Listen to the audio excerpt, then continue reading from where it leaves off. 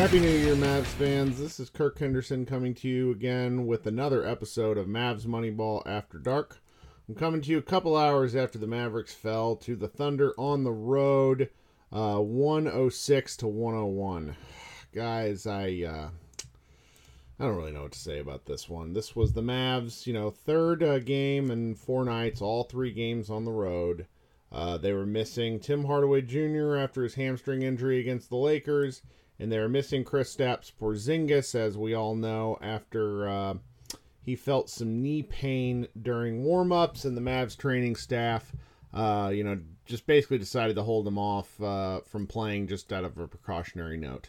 Let's circle to the good stuff first. So, Luka was really scoring with ease inside the lane. I think he was 9 of 13 inside the 3-point line. He was rebounding well. He was making some great passes out of pick and roll reads. His teammates, however, weren't really hitting shots. He finished with 35, 10, and 7. Then Maxi Kleber was an absolute beast on the boards. He scored 14, and he also grabbed 14 rebounds. 6 of them were offensive. He was pretty impressive on the boards. That's about it for the good, because the Mavs lost their second straight game, and it was really frustrating if you watched the game live. They were up 7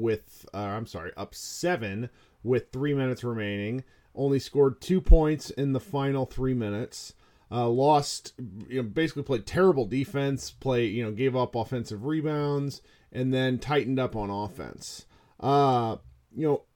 This is a really key game for, Kristaps Worth. He provides that extra bit of spacing. It might not be much. It might be inches in terms of how close the defender is in the lane. But Luka, the more he probed tonight, particularly after the first quarter, the Thunder closed off a lot of lanes to him. He scored anyways, but the passing, you could just see it was the degree of difficulty for which he was playing was a lot higher than it normally is. And that's because Kristaps Porzingis forces his defender, usually another post player, to step further out of the lane and be closer to him. Otherwise, they're going to pay the price with Kristaps shooting the 3. Because even though, sometimes it feels like he doesn't shoot that well, his threat is enough to keep the defenses honest. The team shooting was also absolutely horrendous tonight. As a team, the Mavericks shot something just terrible, like 35% from the floor.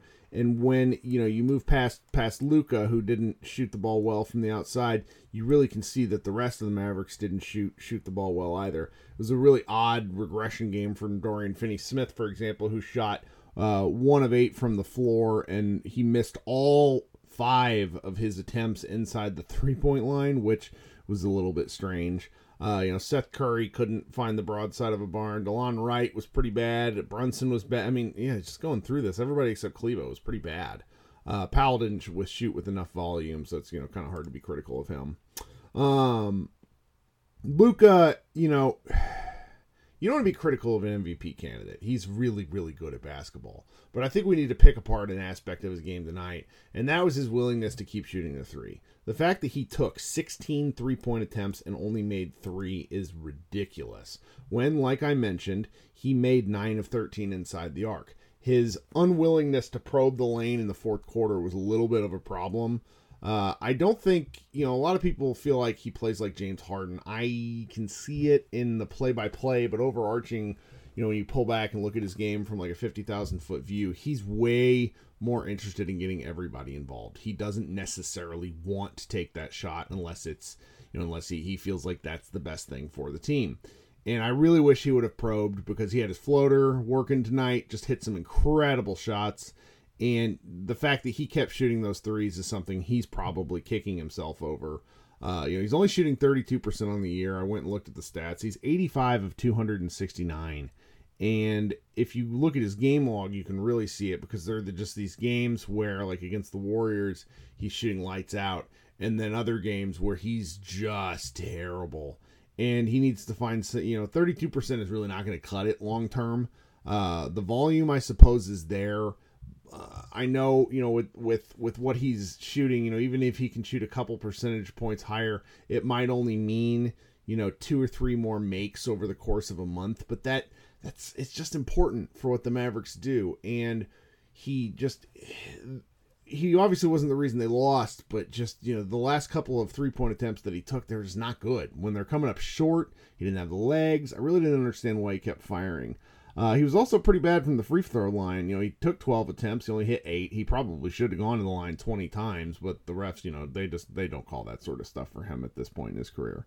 The other big, kind of bricklayer on the team was Seth Curry, who's 3 for 10. And when you go through his game log, even though he's shooting pretty good, percentage overall for the year, his game log is really one of hot or cold, where he's I think he's something like 6 of 24 in his last 2 games, and you can just see game by game where he'll go like 0 for 7, 1 for 8, and then he'll have another game where he's 7 for 10, things like that.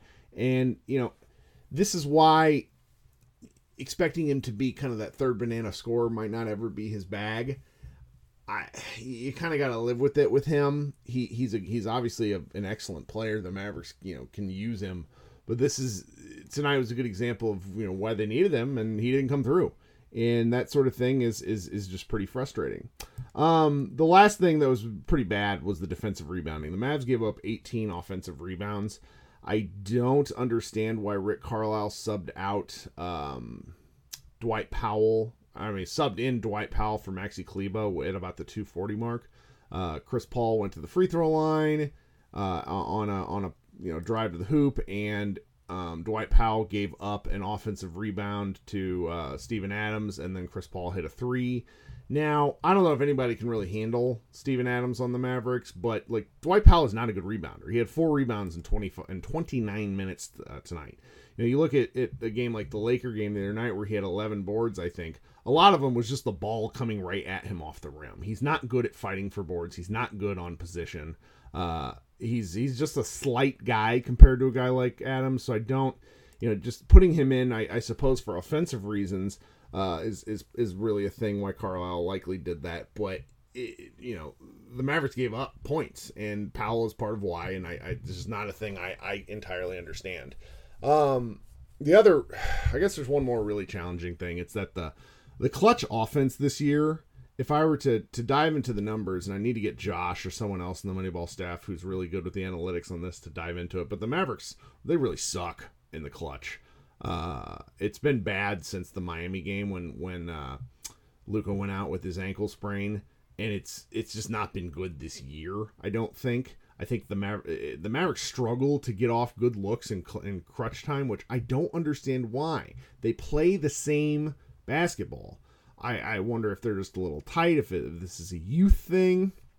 They haven't played too many clutch games, to be honest, because they're usually kicking the crap at a lot of these lower level teams. So it's hard to say what that is, what the problem is. But the Mavericks really need to figure it out. This is where a loss like this, even though they're missing 2 of their 5 best players, a loss like this is why you can see certain fans saying, oh, they need something else. They need to add something. Don't know what it is, whether it's a shot maker, whether it's a rebounder. They need to do something.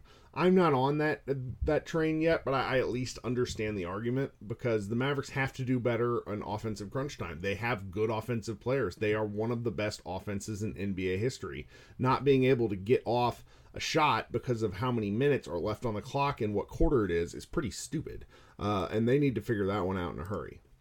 A couple other things to circle back on. This is really... This is going to be the first time of the year that the Mavericks are facing adversity.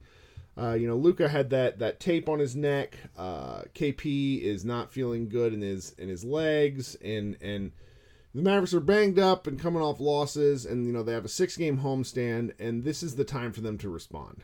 I'm not sure how those games are going to go. I've not really looked ahead to the schedule that much, but this is a snapshot in their season where we're all going to be paying close attention to see how they respond.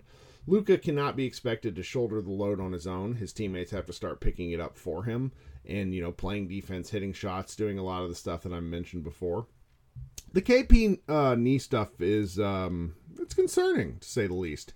He said he felt something in the Laker game and just hoped that treatment would resolve, and when it didn't, the training staff decided to hold him off tonight. Not to be pessimistic or anything, but this has sort of been the deal for Porzingis his entire career, going back to before he tore his ACL. He would play pretty solid for the first part of the season in the calendar year, and then when the clock would turn over to the new year, he would start to struggle. I suppose the argument against that would be that Porzingis hasn't really played that well yet. I think he has. I'm pretty pleased with his progress, but statistically, you can look at some of his numbers and, kind of cringe because he's not able to shoot very well right now. But this is just, kind of in the mark against him is that he's not built for the long haul. Now, he's already played more games than I would have expected this season, so I don't think that particular criticism is fair. It's something to look out for. They're obviously going to be very, very cautious with Porzingis and how he responds to treatment and what his pain level is and those sorts of things, because they have a 5-year investment in him and they want him to play for the long run. But what happens when he doesn't play is that everybody else has to assume a different role. And tonight's a good example of the fact that the rest of the roster might not be able to do that. I still think they're capable of it in spots. They played well enough when Luka was out, so no reason for them to play if Porzingis might have to miss a little time. But they need to step up as a team on behalf of Porzingis and whoever else might be missing time. I think we all believe in this roster. They're all kind of more than the sum of their parts. Some of them might be playing above where they've played in years past or even months past. But I think these guys have the collective talent and also working within the system. I don't see why they shouldn't be able to do more. That's about all we got right now. I've had a pretty good year, enjoyed doing this. I hope you all have enjoyed listening to this as well. I appreciate the feedback and support. As always, we will continue to try to put out other podcasts that are, not necessarily game recaps and things like this, but between, real life and jobs and other things, it's sometimes hard to schedule guests. I'm always open for suggestions, though, so please hit me up if you have any ideas. As always, this has been Kirk Henderson with Mavs Moneyball After Dark. I want everybody out there to have a good new year. We'll see you out there.